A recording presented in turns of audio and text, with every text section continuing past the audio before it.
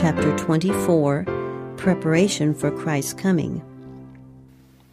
This is from the review of February 17, 1853. Dear brethren and sisters, do we believe with all the heart that Christ is soon coming, and that we are now having the last message of mercy that is ever to be given to a guilty world? Is our example what it should be? Do we, by our lives and holy conversation, show to those around us that we are looking for the glorious appearing of our Lord and Savior Jesus Christ, who shall change these vile bodies and fashion them like unto his glorious body? I fear that we do not believe and realize these things as we should.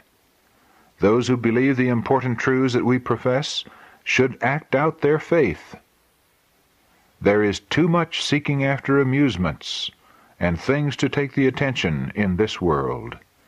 The mind is left to run too much upon dress, and the tongue is engaged too often in light and trifling conversation, which gives the lie to our profession. For our conversation is not in heaven, whence we look for the Savior.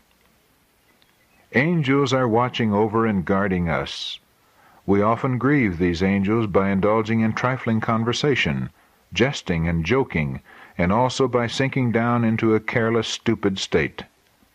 Although we may now and then make an effort for the victory and obtain it, yet if we do not keep it, but sink down into the same careless, indifferent state, unable to endure temptations and resist the enemy, we do not endure the trial of our faith that is more precious than gold.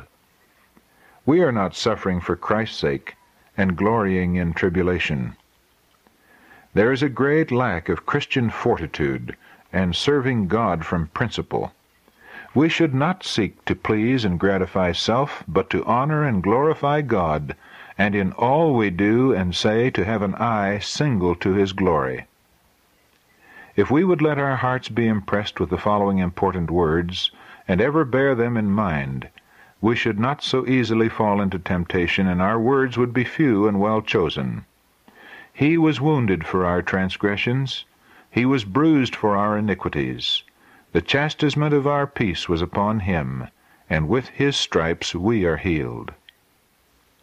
Every idle word that men shall speak, they shall give account thereof in the day of judgment. Thou, God, seest me.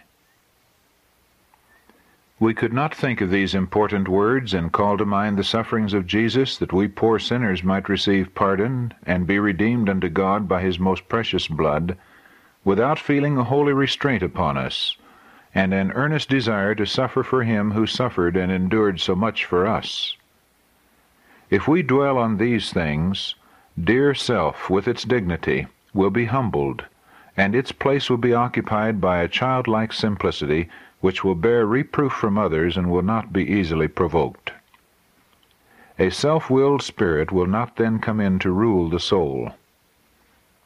The true Christian's joys and consolation must and will be in heaven. The longing souls of those who have tasted of the powers of the world to come and have feasted on heavenly joys will not be satisfied with things of earth. Such will find enough to do in their leisure moments.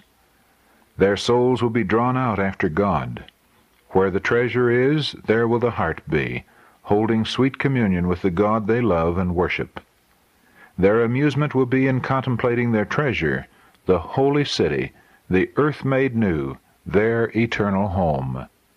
And while they dwell upon those things which are lofty, pure, and holy, heaven will be brought near, and they will feel the power of the Holy Spirit, and this will tend to wean them more and more from the world, and cause their consolation and chief joy to be in the things of heaven, their sweet home. The power of attraction to God and heaven will then be so great that nothing can draw their minds from the great object of securing the soul's salvation, and honoring and glorifying God. As I realize how much has been done for us to keep us right, I am led to exclaim, "Oh, what love, what wondrous love, hath the Son of God for us poor sinners!" Should we be stupid and careless while everything is being done for our salvation that can be done? All heaven is interested for us. We should be alive and awake to honor, glorify, and adore the high and lofty one. Our hearts should flow out in love and gratitude to Him who has been so full of love and compassion to us. With our lives we should honor Him, and with pure and holy conversation show that we are born from above, that this world is not our home, but that we are pilgrims and strangers here, traveling to a better country. Many who profess the name of Christ and claim to be looking for His speedy coming know not what it is to suffer for Christ's sake. Their hearts are not subdued by grace, and they are not dead to self, as is often shown in various ways. At the same time, they are talking of having trials. But the principal cause of their trials is an unsubdued heart, which makes self so sensitive that it is often crossed. If such could realize what it is to be a humble follower of Christ, a true Christian, they would begin to work in good earnest and begin right.